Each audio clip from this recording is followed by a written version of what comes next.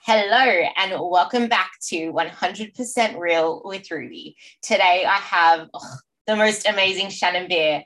I have been dying to get her on the podcast because she really goes in deep with self-worth, self-image, the way that how you view yourself actually really holds back your journey in terms of seeing any results, especially when you are actually getting results, but you still don't see them. So we're going to dive in deep to all of this, but I'm going to get Shannon to touch on what she usually sees to be the biggest burden with people that go to her and what the biggest bottleneck is in actually keeping the results that we want to see and even just seeing them in general. So hello, and I'll let you take that off. Awesome. Well, firstly, thank you for having me. Thank you for the introduction, the kind words. To start off with that first question about the biggest bottleneck that people face when it comes to, I guess, sort of improving how they feel about themselves.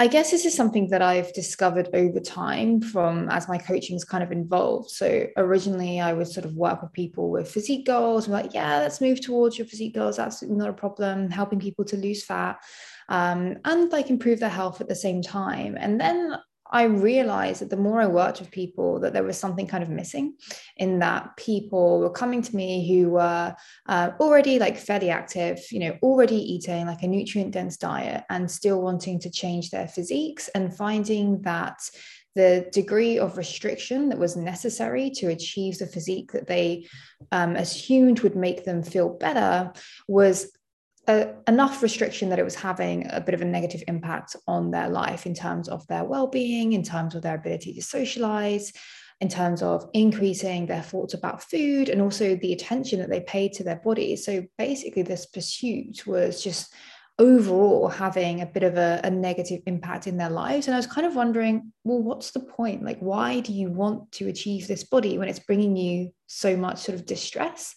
And that's when I came across more of the research into body image. And I sort of realized that the main barrier holding people back from shifting their goals or working on how they feel about themselves is generally just that fear of fat gain and what may come with that fat gain. So usually people want to change how they look in order to feel more confident in with the sort of assumption that when they are more confident they will have better relationships, so they'll find someone that they've been looking for, they'll have more confidence in social situations, they'll feel more valuable as a person, like they've got more to offer once they look a certain way. And I found that that feeling that people are looking for doesn't necessarily come with a quote unquote ideal body. And pursuing that and kind of attributing that success down to a body often doesn't result in any of the results that people are looking for. And addressing that fear of fat gain is a really sort of important thing to do if we're going to help someone to actually improve how they feel about themselves. That's not to say that we have to completely disregard physique goals. Like, yeah, sure, that can be part of what we do. But if you want to feel better about yourself, there's more to it than just changing how you look. I guess it's also in the fact that as soon as you start addressing all of these things that you've mentioned, like the not focusing so much on the fear of feeling fat and the body goals, but actually focusing on how you can, which is something I'll ask you about as well, but how you can actually achieve these feelings that you desire without attaching it to a weight on the scale or a certain body image. And then on the other end, there are people that would come to us that have been dieting their whole lives. And if they haven't been in a fat loss phase their whole lives, they've still been in that dieting mindset and they're afraid to actually change or change their behaviors to get them to where they want to be, because everything's been, I've tried this, I've tried that. And it's the focus that they have on, I've been a failure. And then they are identifying with their failures or the past times in their life where they felt anything but where they wanted to go. And I'm pretty sure you touched on it as well, how the brain only perceives anything in the future based on past experiences. So it will actually frame something that feels safe to it, but it doesn't actually know what's laying out there. It's just based on past experiences. So it's really important to not identify with the failures in order to actually move forward, because you're going to have to let go of that attachment to whatever it is you have in your head that is going to be the thing that somehow makes your life a miracle. But it's scary. And I guess I want you to really talk into how you approach this so that they actually dig deeper into where they want to go without attaching it to a certain image or something, and actually finding the things around them that lead to that. Because people don't actually ask themselves, how is this making me feel along the way? Which is why they can't stick to a habit. Like, people will fall off from exercise because it feels like a chore. They're not paying attention to how something makes them feel or how the exercise makes them feel, and actually remembering those good things, because they're too busy identifying with their failures and the rush to this ideal image. You're so right in that it really is our thoughts that need to be addressed, because they sort of dictate so much when it comes to how we feel and also how we behave. And you said something along the lines of, if we identify with our past experiences, that colors how we interpret future scenarios, which is totally true, as does the way that we perceive ourselves. So if we don't feel good about ourselves as people, we may interpret new information in light of that feeling we have. So if we're not confident when we're going into social situations, we're going to perceive somebody looking at us as, oh, that person's thinking something about me, when it could just be a harmless glance in our direction. So really being aware of your thinking style, the thoughts that you have about yourself, the importance that you place on your body is sort of the first step. And it can be really difficult to actually notice these thoughts. Many of them are automatic and habitual. But when you do become more aware of how you think, that sort of opens up the floor for then working on those thoughts and changing those perspectives that you have. So another reason that this is super difficult is that our environment and our culture pretty much conditions us to think in certain ways. So we've learned to attach a great degree of value to achieving a certain physique because of the way that bodies are portrayed in the media, or even the conversations that we have with friends and family who make comments on what we eat or how we look, as well as scrolling, say, on social media and seeing all these like edited photos. All of that kind of in the back of your mind without you noticing really adds up to portray this idea that we have to look good in order to feel good.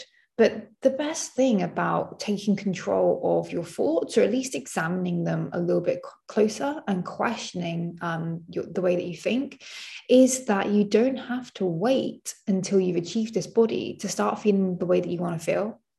That feeling is there for you to work towards regardless of how you look. So you don't have to wait until you've achieved this ideal body. And the funny paradox is that when you take the pressure off and you start to broaden your perspective, your ways of thinking, and the way that you relate to yourself, most people actually find that they have better control over their eating behaviors because there is less pressure. They're more trusting of themselves, and they're able to better regulate their intake, which oftentimes has, physical effects on our body in terms of our physique start to change anyway. It's not always the case that someone's physique will change, but often, like, if that's kind of one of the barriers that's holding someone back, isn't an inability to sort of regulate their intake, where they're feeling maybe super restrictive and then overeating.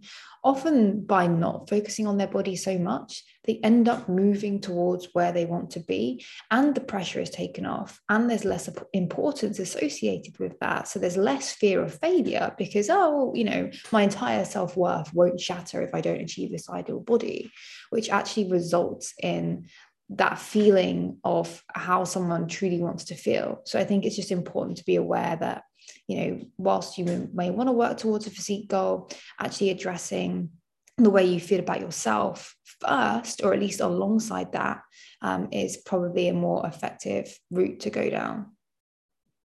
One big thing that you mentioned in one of your posts, which kind of piggybacks off this, is the big I. Like, you are this big person, and if you imagine yourself as just like an outline without the actual inside, and you put like little eyes all the way inside your body, like as soon as you make one little mistake, it's like one of those eyes getting crossed off, but you're still there and there's still all those other eyes. And you wrote in the post where when we blame ourselves, it not only makes us feel bad, but it feeds into that whole self-destructive pathway. And then we just say we're total failures. And every time something happens and we try to actually congratulate ourselves, there's this, no, you always fail, you always slip up. And how can we actually bring ourselves out of this? Because in that whole thing that you just said, it's, we need to take ourselves away from chasing this body goal and focusing on how we feel, because we can feel the way we want to feel by doing the things that get us to that place. Like, we know that the way we eat is going to impact how we feel. We know that moving our body is essential to impacting how we feel. We know that if we actually show up to our training sessions and lift the damn weight, we're going to feel damn strong. We're going to feel confident. We're going to be focusing on, like, instead of focusing on shrinking, focusing on building our bodies. And if we can actually change, I want you to go into the whole reframing thing, but if we can reframe everything to we're building a better us, instead of we're trying to chase this weight, we're trying to lose weight, but knowing how we want to feel and doing the things that make us feel that way without that pressure you mentioned is actually going to help us with the whole I thing that's staggered in us, because we're zooming out and it's not, oh my God, it's an eye that just fell down, my world is broken. But, oh no, there's still more eyes, I have time, versus, oh no, I need to hurry up, I only have 12 weeks, I only have 8 weeks on this thing. Absolutely. What you're referring to there is a really helpful exercise to help people to develop self-acceptance, which is basically just a way of saying somebody who can realistically look at themselves and accept their strengths and their weaknesses for what they are. And that doesn't mean that we can't choose to work on ourselves. It just means that we don't feel, as you say, like complete failures for not being 100% perfect, because nobody is. So it's just about recognizing that all humans have faults, and that's okay. We don't need to condemn ourselves when we do something that falls short of our own expectations. And the funny paradox of self-acceptance is that once we accept ourselves, we're actually in a better position to make a change, because when we're not scared of judgment, we're able to face our faults, because it's not as big a threat to our entire self-worth. You know, if somebody who feels pretty badly about themselves has to look at something that they perceive to be a failure, that's going to make them feel even worse. And they're probably not going to want to look closely to what happened there. Whereas someone who is generally more self-accepting can say, yep, okay, I did something there where I may have slipped up a little bit. Let me try and understand what went on. This way I can decide what I would like to do differently next time. And whilst I'm doing this, I don't need to judge myself as a person. So that big I, little I exercise is just about recognizing that you as a person are a combination of all of the different things you do, all of the thoughts that you have, all of your beliefs, your feelings, your actions, and more goes into making you as a person. So when one thing doesn't go to plan, that doesn't mean that you are a total failure. It just means one thing didn't go to plan.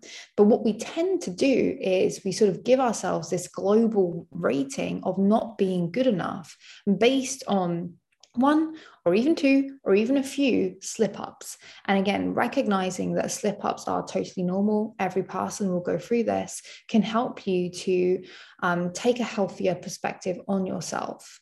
So that exercise is just about as we say, recognizing that there are a number of different things that go into making you as a person, and blaming yourself as a whole doesn't really make any sense, because you can't possibly be a total failure, because it's not like everything you ever do in your life goes wrong. And even if it was, again, that doesn't make you a complete failure, because you are more than just the things that you do. Now, when we sort of work on building that self-acceptance, again, there may be some barriers to that, in the sense that people have misconceptions about what it actually means to accept yourself. They think that they're going to become complacent, or they're not going to strive as hard. And that's not necessarily true. It can be helpful to assess your beliefs about acceptance, or even being kind to yourself, versus the way that you would usually speak to yourself when you slip up, which is, for most people, can be pretty self-critical. Like, how does it actually make you feel when you're condemning yourself for not behaving, perfectly to plan? Usually people will find it actually makes them feel worse. Generally, we think, oh, I need to be tough on myself in order to motivate myself, or maybe I just deserve this punishment. But actually, it just ends up making us feel worse, and we don't move forward from that, or it takes us longer to pick ourselves back up. Whereas when we can be kinder towards ourselves, recognizing that everyone has faults and that's completely normal, as I mentioned, we can look closely to what happened and make a productive plan to move forward. So actually, we're probably more likely to be successful and have far less distress associated with that. And it's perfectly fine to have preferences on what you would like to achieve. Like, having high standards is not a bad thing. It's okay to say, I would prefer to look a certain way, as long as it's not an unreasonable demand. So there's a difference to saying, wouldn't it be nice to look like this? Or wouldn't it be nice to hit these PRs in the gym? That's different to saying, I must look this way in order to be loved, or I am a failure, I am weak if I don't achieve these results. That's a big difference. So recognize when you're elevating your demands, your preferences to look a certain way into a demand that you must look a certain way, or else. That's when it becomes a little bit risky and a little bit more unhelpful and unproductive. So working on those sort of demands is one of the things as well that we can do to help someone develop more self-acceptance. And yeah, I think it's just something that most people in general would benefit from, because it doesn't mean that you can't work on yourself. It just means that you don't beat yourself up in the process. It actually got me thinking yesterday as well, because I put up a reel where I said, don't cut the things you love from your life. And then I was showing like Cocoa Pops and bread and like carbs. And then all of a sudden I'm like, wait, what message am I actually sending out right now? I'm saying they can have all this stuff, but I'm also wanting them to realize they can't always just fill this in, because maybe at a certain part of your journey, it's actually best to not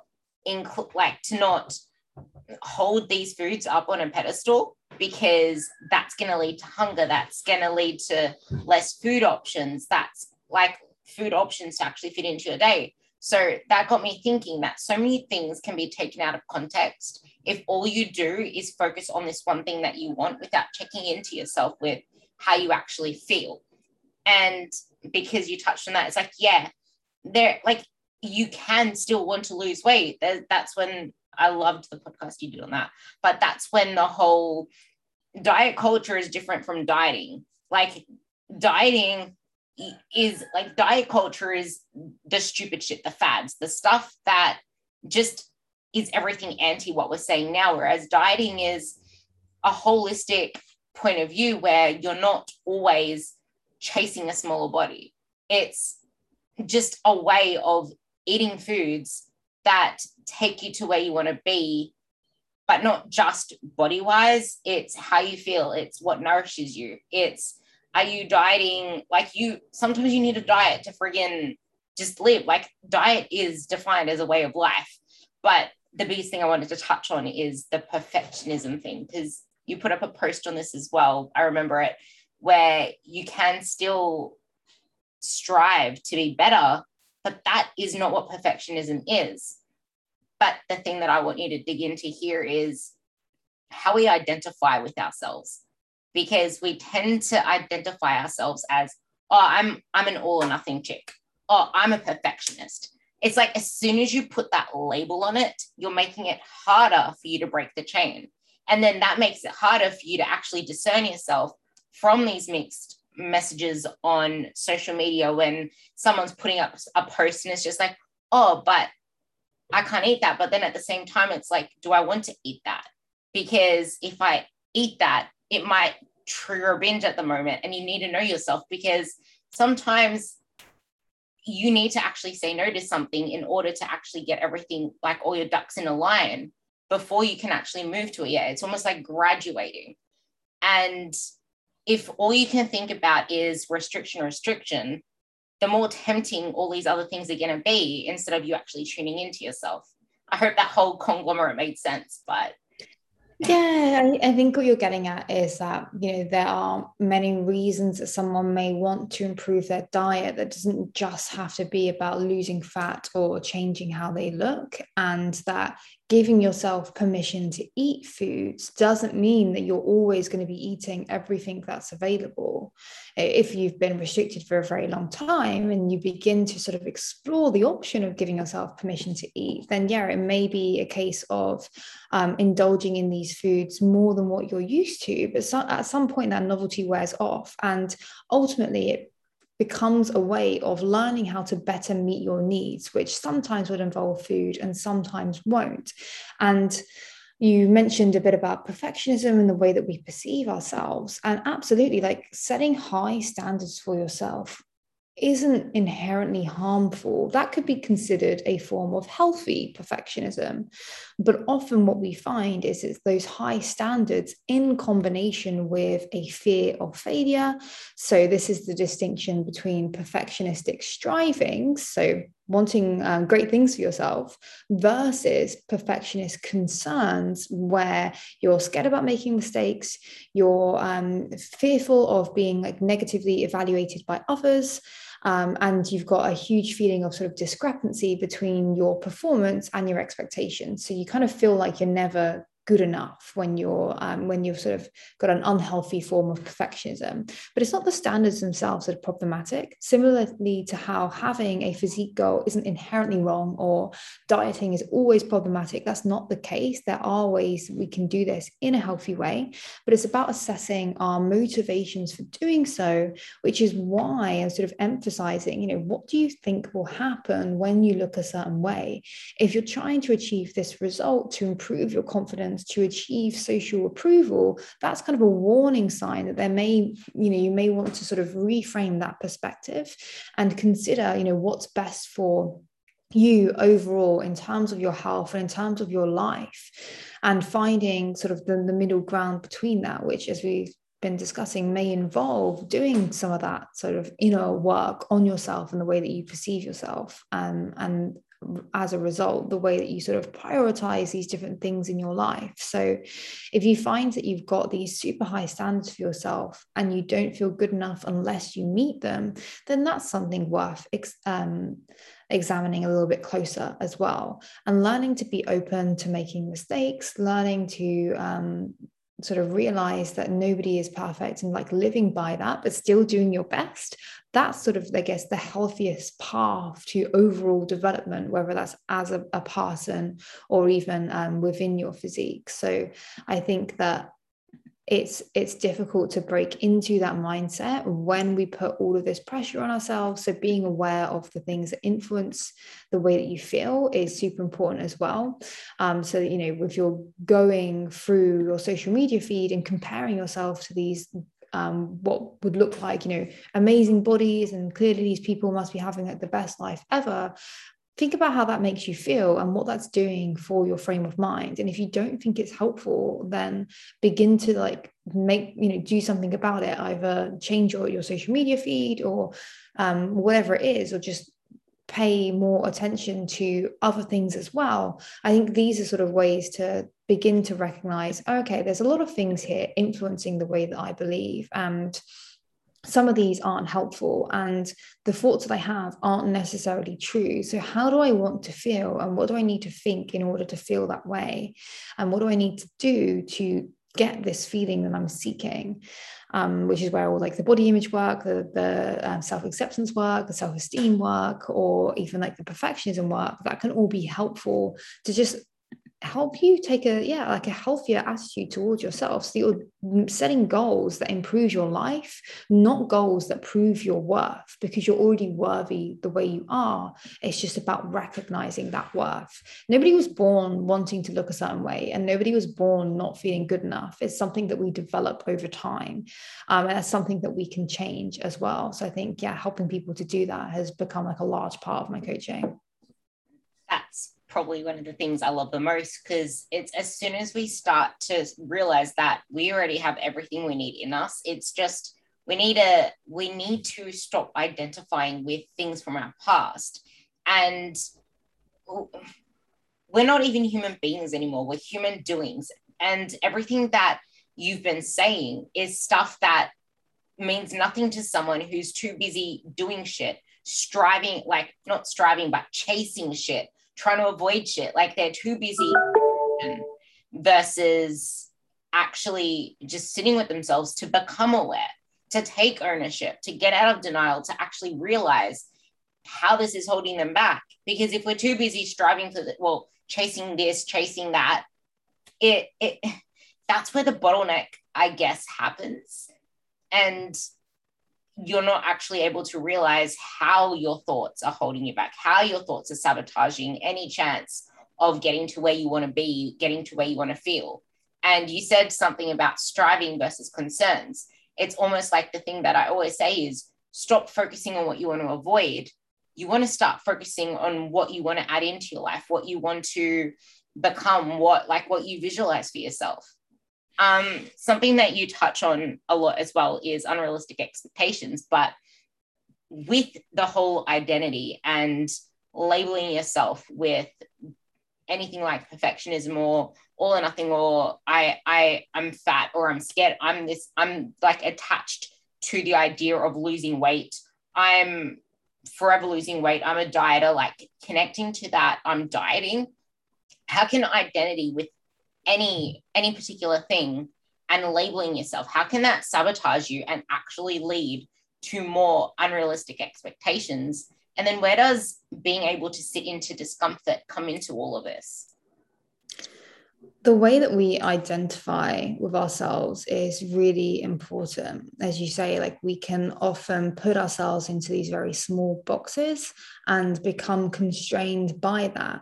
For example, think about what's happened recently with the pandemic. If you perceive yourself to be a power lifter and then suddenly all of the gyms are shut and you don't have access to your usual equipment, that's probably going to have a pretty large impact on how you're feeling, because all of a sudden that identity has been whipped out of your feet.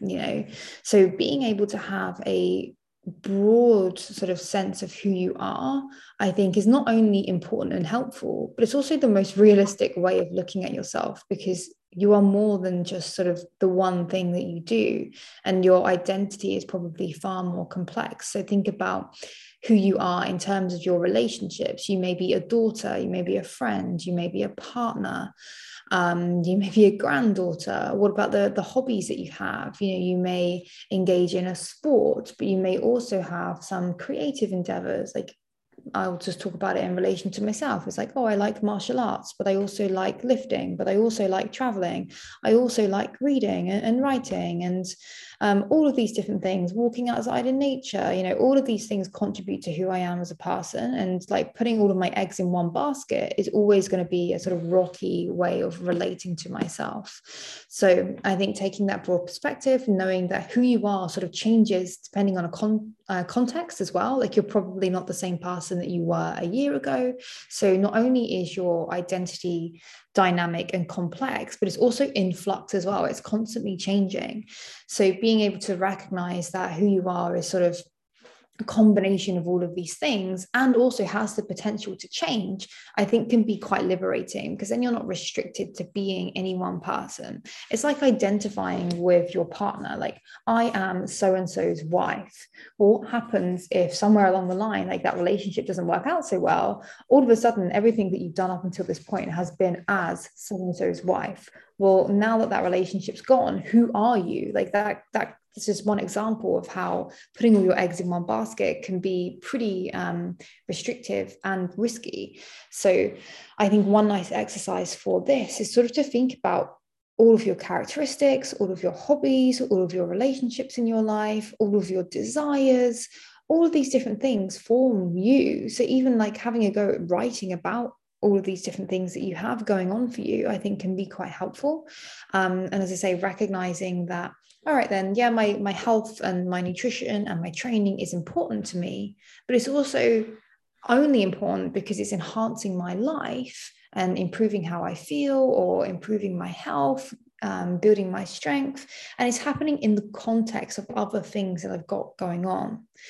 And it's not that, as we keep saying, you know, I just want to emphasize that setting these physique goals isn't a bad thing, but it's when they begin to take over from other aspects of your life that are still important to you, that's when it can become problematic. So learning to recognize that having preferences to what you want to achieve is awesome, but not at the kind of detriment of your well-being. And it's not because you have to do these things to prove your worth, but think of these things more so as an expression of who you are. And when your motivation for something is more identified, it relates to your values as a person, it's probably going to be far more sustainable. So not only are you going to do better, but it's probably going to be easier to maintain that over time. So I think everyone would benefit, you know, most people would benefit from just taking a step back and thinking about who they are as people, what they value, what's important to them, and where their sort of health and fitness fits into that, and why it's important for them to feel good. You know, what do you want to achieve from your life? And why is being confident important to you? Recognize your needs, that you're, you know, the things that you want, and then sort of set goals that directly relate to those things as well, so that you don't lose sight of why you're even doing this in the first place. Ask yourself better questions. That's honestly the biggest thing that you've been touching on. Like, if you don't ask yourself those better questions, you're going to stay stuck in the haze of chasing that thing. And I guess I could even put an example to that when I was competing. And I guess we both have been through these, or we have helped people through these. So we're trying to save all of that work, all of that like wasted time, wasted energy, wasted brain space, wasted friggin' chocolate and ice cream, whatever, wasted whatever, and try to actually make the process so much easier for people once they start to trust in themselves and the process and see it this way, ask themselves the better questions. Because when I was competing in my physique, I identified myself with someone that was this really lean person, and then I was getting all of these like compliments and likes and getting like those kind of things feed your identity as this lean person. And then all of a sudden I turned into a shell where I was just stuck there doing the same shit because I know that that was comfortable. That's what had me at that place. And I found it too hard to then change my goalposts. And I love the goalpost analogy, but I found it too hard to then change those goalposts. So I was stuck there, unfulfilled, unhappy. But then I clung to another identity as a power lifter. And the same thing happened there towards the end. I was still prepping for Pro Raw, my international comp, and I clung to this identity as a strong person who's lean. And it took so many years to finally detach from that. And this is where it comes to everything that you've been saying too, which I want you to touch on, is it's uncomfortable. It is very uncomfortable to detach from what you've known, what you attached as making you feel a certain way, from having this certain body, from having this certain identity. But it's only now, after I think that's been 6 years in total, I stopped focusing on that image, that look, that chasing. And I am the most balanced I've ever been with food. I have crappy sessions and I don't even care now, especially because we're in lockdown. It's like, as soon as lockdown happened, I'm like, oh, cool, in home. Like, that would not have been me back then. I would have felt like lost. And this is where that whole, you need to get uncomfortable knowing that you're doing something different. You're changing yourself for the better. And if you don't sit with yourself, you mentioned writing, you mentioned hobbies. So many of my girls don't want to write. Like they will rather voice message, or they rather just not say anything. They rather just say it in their head, get it over and done with, and then leave it at that, or they just get overwhelmed. They're not willing to just sit with their thoughts. How can we overcome that to then break through that shell and stop being a shell? Yeah, and most people aren't willing to sit with their thoughts, or it's not even a case of not being willing all the time. Sometimes I think it just comes down to people not seeing the value in doing so. So I think part of our role as coaches is kind of to highlight the importance of doing this by showing someone just how these unhelpful thoughts are operating in their lives. Gaining that sort of awareness is going to be the first step, and then offering a route to sort of change those thoughts. So if we're thinking along the lines of, most people want to achieve a physique goal, they've probably had this goal in mind for a very long time. They've probably got a very good reason, as in it's reasonable for them to want that due to, as we say, the society that we live in. And trying to overcome these ingrained ways of thinking is going to take some work. And it's not even the case that changing our thoughts is enough. We have to change the way that we behave to act in accordance with these newer beliefs that we may be forming. For example, most people would actually tend to agree that there's more to life than looking a certain way. But that doesn't stop them from rigidly dieting or behaving in a way that suggests that they do care a lot about how they think. And that's because there's kind of a difference to what we may know on like a rational level to what we sort of feel emotionally to be true. So going through the work of like reframing these thoughts and being like, yes, I know that there's more to me than my body. I have all these other things going on. If we don't then begin to act in accordance with that new belief, we're never really going to truly believe it.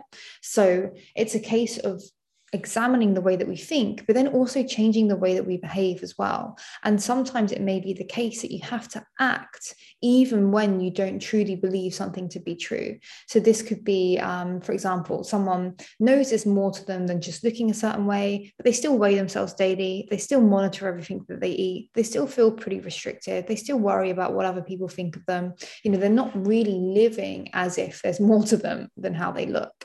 So it's only when you start to take action on that, for example, giving yourself permission to rest when you're not feeling so great. That's something that a lot of people struggle with. So it's like, well, if I don't go to the gym, I'm not going to burn these calories, or my progress is going to be affected. And that can get in the way of like taking care of yourself. So actually giving yourself permission to do these things and living as if there's more to you than how you look will help you to truly believe that. So it's not always just a case of changing our thoughts, but I think there are definitely a lot of barriers to that, in the sense that we can't see our thoughts. Some people aren't, like, they're not always easily accessible either. Like there may be sort of rules for living that people operate by. They're not really aware of at the the moment that those thoughts are in action. So when you're stepping on the scale and monitoring how you look each day, you're probably not thinking, oh, I must achieve this ideal body, or I'll never be loved again. You're just like, oh, this is whatever I do this every morning. And you don't see how that may be, for some people, contributing to increased preoccupation with how they look, or supporting the idea that it's very important to monitor your appearance and control that. So I think that awareness is important, but also understanding the barriers that people may have. If I examine these thoughts, as I say, like, my standards will drop, or does that mean I can't work towards my goals? Like, these are all things that we can address and just help to show the benefits. Most people are fairly open to the idea of monitoring their food, but when it comes to monitoring their thoughts, that's like, whoa, this is an entirely new thing. So I think just improving the dialogue even in the industry, and being like, yeah, these things are important too, can help it to become a little bit more accessible, and also, as I say, to show the benefits that someone may have. And the only way to do that is to illustrate how these thoughts are influencing our individual clients. Like, how is this actually manifesting in your life? You mentioned that you really want to spend some more time with your partner, but going out for a dinner is something that you feel anxious about, let's look at that a little bit more closely. And when you do, you can see that that fear of eating something that you don't know the macros of is getting in the way of something that actually is important to you, such as your relationship. And the reason that the macro, like eating foods that you don't know, is scary is because you're scared of fat gain, is because we need to work on the body image. And that's kind of like an avenue to someone being like, oh yeah, I can see now how this is impacting my life. I can see how it's getting in the way of what I want and what's important to me. Now that I'm aware of that, I've got more incentive to sort of change and do something about that. But also, I think setting up the expectations that it's not easy and it is uncomfortable and it is difficult is part of that process too. So people don't feel like they're failing because they don't all of a sudden feel better. Like, yeah, that's normal. These thoughts are going to take time to change, but when they do change, like, so will your life. And what would be the sort of consequence of not doing that work? Is this way of living really how you want to go on? Or do you want to be able to reach that place where you do have that confidence that you're looking for and you don't worry about food or your training or how you look, because that's possible to achieve. So that option is there if you're willing to sort of engage in some thoughts that may be a little bit uncomfortable. Everything you said in that last section has been my absolute favorite so far, because many people just do not allow themselves, like, they rest, but they feel guilty about resting, or they rest, but their mind isn't resting. They're too busy thinking. They're berating themselves while they're resting. It's like people don't know what true rest is. And when you mentioned the whole, okay, so are your actions and behaviors in line with what you truly seek in life? People forget that life element. You have a life. It's not just this game of friggin' Mario Kart where you're dashing yourself around an oval. Like, you have life outside of that oval that you're going around and around. Like, zoom out, go into the crowd. Like, there is life there. And the biggest thing you mentioned too is the lag time for change. Yeah, okay, you're having these thoughts now, you're starting to take those behaviors. And I wish we had more time to go into unrealistic expectations, but I want to have a twist on the end of this. But that's when you don't accept that there's a lag time for change, that you start setting more unrealistic expectations, and then you start going through that self-sabotage thing that we said before, and then identifying with failure when you just haven't given it enough time. And once you can actually zoom out of just focusing on a body image or having everything around this scale number, you allow more flexibility in your life. And by allowing more flexibility in your life, you will actually get to the body that you want, the life that you want, without being so fixated on it. And you're actually doing it the healthier way, not just healthy physically, but healthy mentally. One last thing I want to touch on in this is, because I've not heard you talk about it on a podcast before, but you did do a post on it, is how everything we just spoke about bleeds into your sexual satisfaction. Now, whether we like it or not, we're humans, and we get, like, it's part of our being to actually want that pleasure, to get the most out of that pleasure. And if our sex lives are sabotaged, or we're not able to get excited for bedtime, that's going to impact so much more on how we feel about ourselves and how we carry ourselves the next day. Because we're going to start saying, oh, my partner keeps bringing this up, or it's affecting our relationship. I can't get excited at night.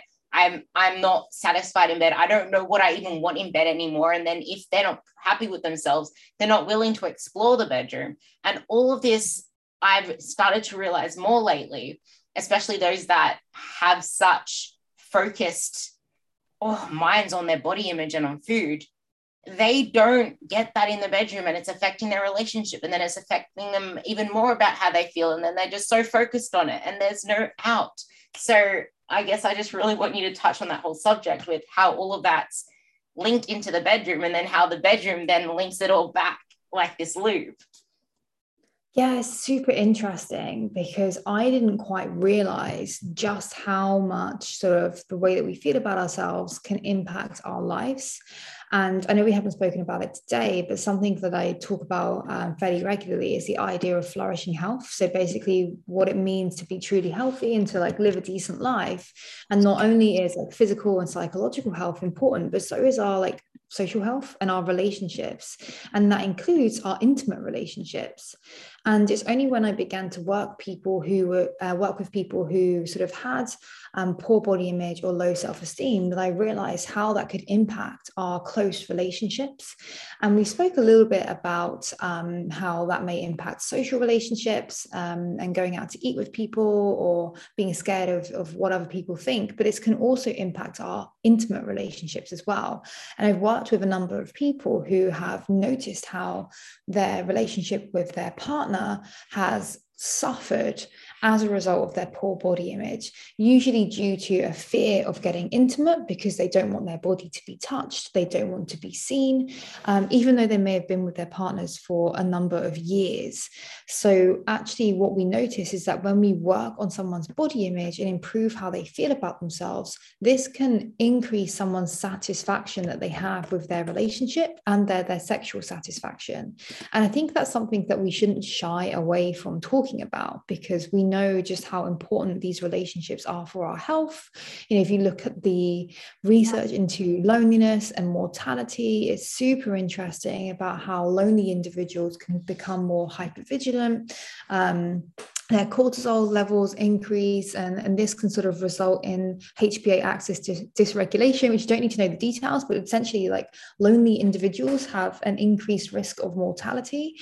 So I think working on our interpersonal relationships is really important. And I wasn't aware of how working on body image can, in some people, improve their interpersonal relationships because their body image improves, their sexual satisfaction improves, and this predicts relationship satisfaction as well.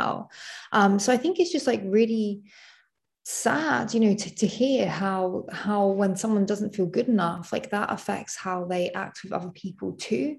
And I think it becomes sort of a self-fulfilling prophecy. If you're scared of getting intimate with your partner, at some point your partner's going to think, well, you know, this person's not interested in me, or there's going to be some form of issues in that. And that kind of gets in the way of actually overcoming that and being more intimate again. So I think that working on how you feel about yourself can not only sort of improve your own life, but it also improves the way that you relate to other people, which I think is so important and super interesting. So that's like one of the areas of research that I'm looking forward to exploring more next, is how we can improve our interpersonal relationships, whether that's through like, again, the self-work or even just like our communication skills, because they do form such an important part of our lives. And it's kind of, you know, we all want to feel close to people, and sometimes we're the ones preventing ourselves from feeling that way. Yeah, and the thing that you mentioned there about our communication skills, or whatever it is that it takes to improve these relationships, they're not going to be open channels. They're not going to be present channels if we're feeling like we're not worthy enough, or a burden, or we're too much, or we're not enough. We're not going to be willing to use these channels to then improve our relationships.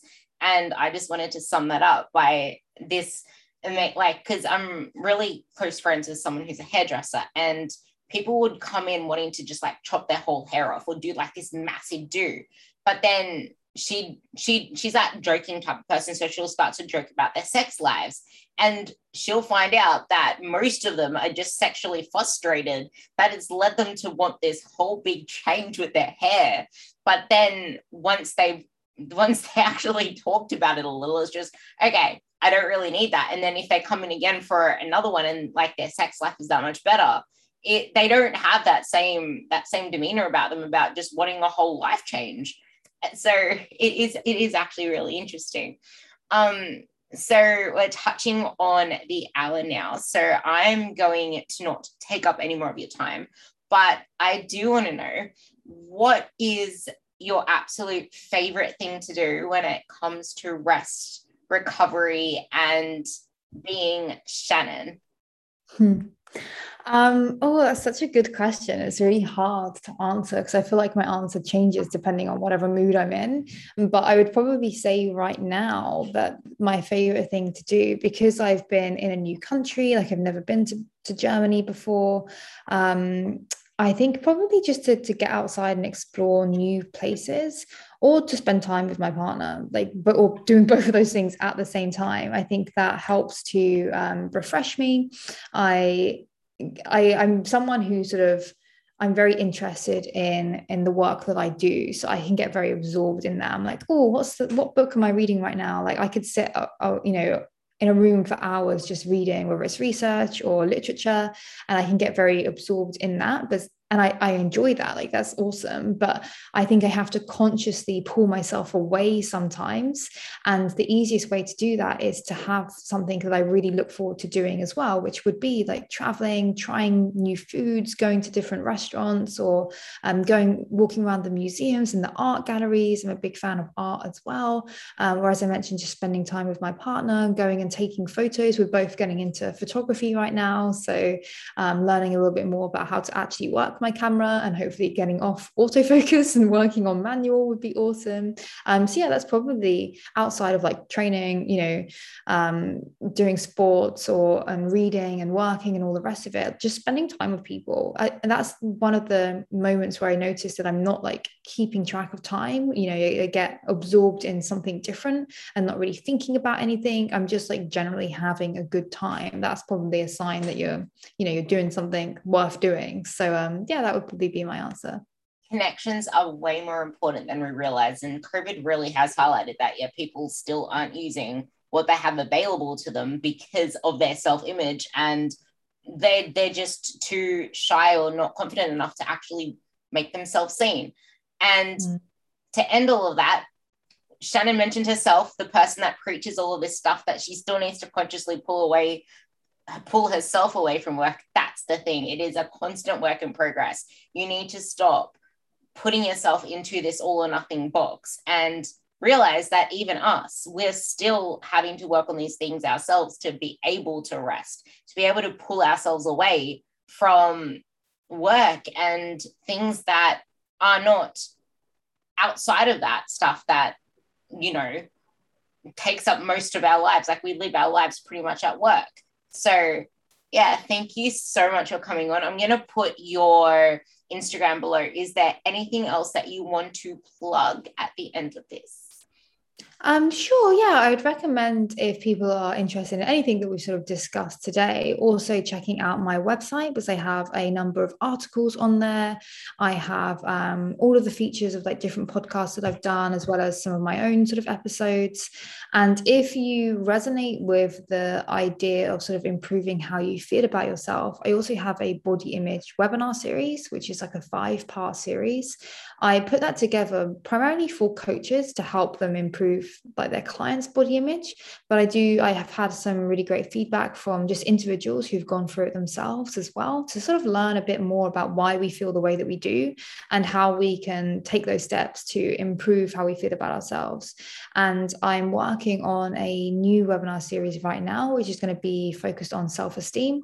So we think about body image being how we feel about how we look. Self-esteem is more about how we feel about ourselves in general. And the two can be related, but there's also more to it than that. So yeah, if you're interested in any of that, Instagram is a great place to stay up to date. And my website is also linked in my bio over there anyway. So hopefully that would be interesting for some people. I feel like the body image is something a lot of people need to work on. So thank you for coming on. I appreciate it a lot. And I hope you guys got a lot out of this. If you did, share it, tag us both. We'll appreciate it.